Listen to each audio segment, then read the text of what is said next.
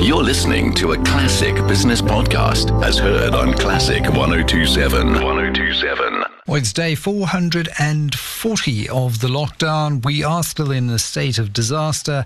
And I was going to say it's time to be blunt. It really is time to be blunt with the brand father, Jeremy Sampson, MD of Brand Finance Africa. But for a altogether different reason, because we're also joined by Martin Kingston, the CEO of Rothschild and the head of business for South Africa, on a day where I sense a bit of a sea change or sea shift. Maybe you can kick us off, Jeremy. What do you make of this decision that we heard earlier today? Has the buffalo finally dealt with the elephant in the room? Hello, Michael. Hello, listeners. And hello, Martin. Wow, fantastic, isn't it? I think we're all absolutely amazed and very pleased. We know that this is something that should have happened a long time ago. And where does it leave the minister? Not just the Minister of Mines, Gwede Mantashe, but also the minister in charge of Eskom. What's his name again? We haven't seen him for a long time, have we? Pravin somebody. I think it's about time some dead wood was chopped out. We're hearing that the president is going to have some sort of reshuffle in mind soon. And as you said earlier, he's actually shown confidence to overrule a very, very, very senior member of this cabinet. And that, I think, is very good news for all of us. Let's wish him more strength to his arm and more speed as well, because speed now becomes the essence. Those of us who are shivering in the dark know that this should have happened some years ago. Yeah, the optics of people suffering from the effects of COVID on oxygen, not able to get it during load shedding, is certainly not the kind of message you want to be flying into the G7 in the UK with. Martin, what does this mean for our energy crisis? Well, it doesn't mean anything today, unfortunately, Michael, but it does mean a lot in the imminent future. If we're going to be able to bring new capacity on stream, then this decision or announcement, I should say, by the President and by Minister Mantashe goes a long way to not only shoring up confidence, but demonstrating that we've got a meaningful way of bringing new power into the system as quickly as possible. But we need to recognize that when we're talking about projects of this size and scale, seeing them actually come to fruition and operationalize is going to take an extended period of time. And that is the other thing. There are still risks and hurdles to overcome, but it does send the right message. Jeremy, to bring you back in, the message that we've been talking about is one of execution, of Operation Vulindlela, working in the background, but we hadn't yet seen any evidence of OV, as it's called, really shifting the needle, starting to unblock political bottlenecks. Is this the strongest signal now that Operation Vulindlela is actually starting to work? Well, again, you're absolutely right that we've got the right signal, but we're not very good at following through, are we? We're not very good at making things actually happen. Once a decision is made, still the timeline seems to stretch out and out and out. And this is where I would hope that the private sector be brought in to work alongside the public sector, and the private sector knows how to G things up. They know how to make things happen, and that's what we need now. We need action. There's so much talk, I'm afraid, in the country and so little action. So now we've got a decision, we've got the green light. Let's see where the action comes from. Martin, speaking of action, what is B4SA working on at the moment? I know you're very active on the vaccine rollout side. All the other streams seem to be winding down a little bit. I'm not hearing much about it. What is what happens to B4SA now? Does it get wound up? So you're absolutely right. The work we were doing on the economic recovery plan has actually been pushed into Business Unity South Africa. That is leading it in the context of the NEDLAC overseen work on the reconstruction and recovery plan announced by the President, and there's work going on there. And in fact, energy is an absolutely key area of focus. So we've been pushing for the increase, not to 100, we're thrilled with 100, but to 50 megawatts. B4SA, I think, as Jeremy has said, is the best possible example of public-private partnership in the context of the vaccine rollout.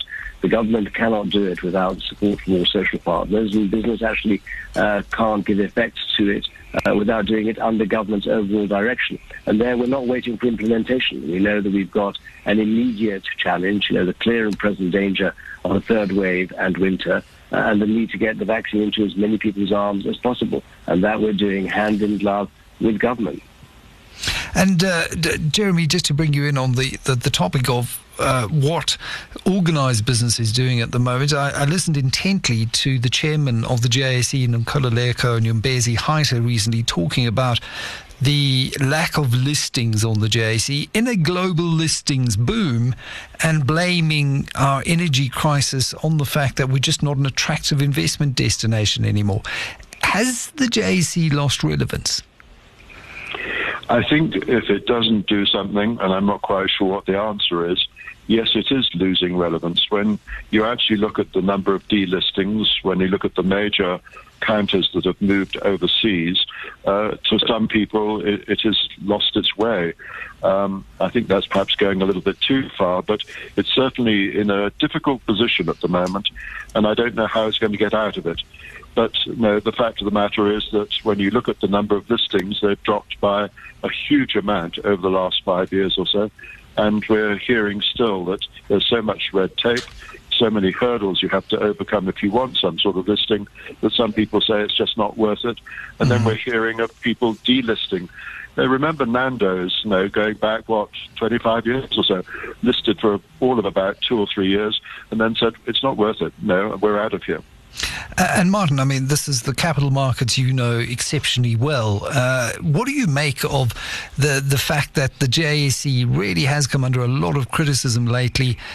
We're not seeing the kind of capital markets activity that we'd like to. We're in the midst of a commodities bull cycle, questions around whether it is a super cycle or not, but we really should be seeing a lot more activity on the local exchange. Yeah, I don't think we can criticize the JSE for that, Michael. I think we should all be very proud of having one of the foremost exchanges, not in Africa, by the way, but in the world.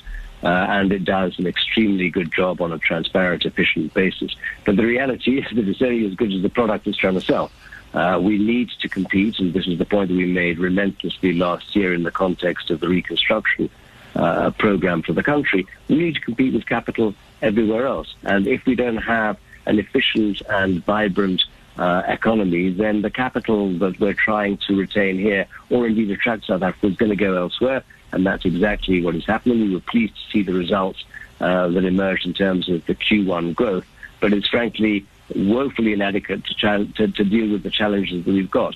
And I mean, what Jeremy has pointed out is that there's a big gap between what we say and what we do, implementation. We need to focus on a very limited number of areas that can move the needle, and using capital markets to achieve that is just one of the levers that we've got at our disposal.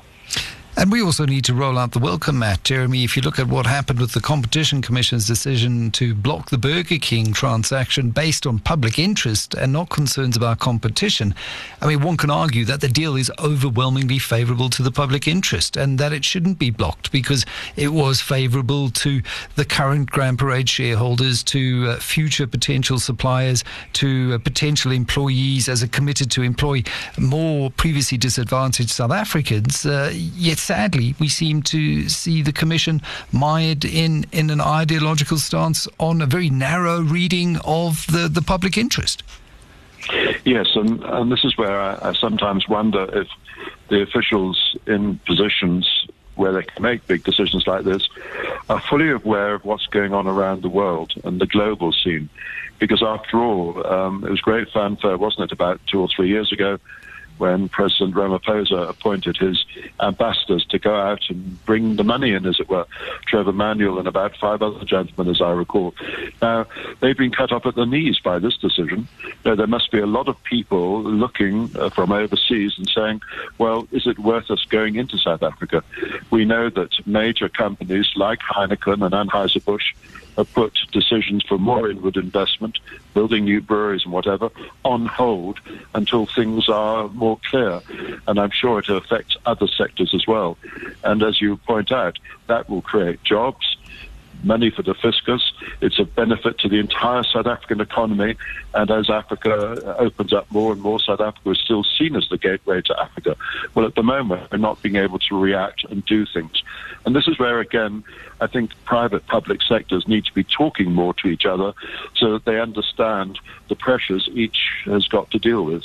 Jeremy Sampson, the brand father with the Brands and Scents, joined this week by Martin Kingston, CEO of Rothschild and founding voice of B4SA, talking about the big story of the day, and that is the President's decision to lift the cap from 1 megawatt to 100 megawatts for own gen. Still a lot of work to do, though, if we are to recover much of the lost ground that we saw from 2007 to 2017.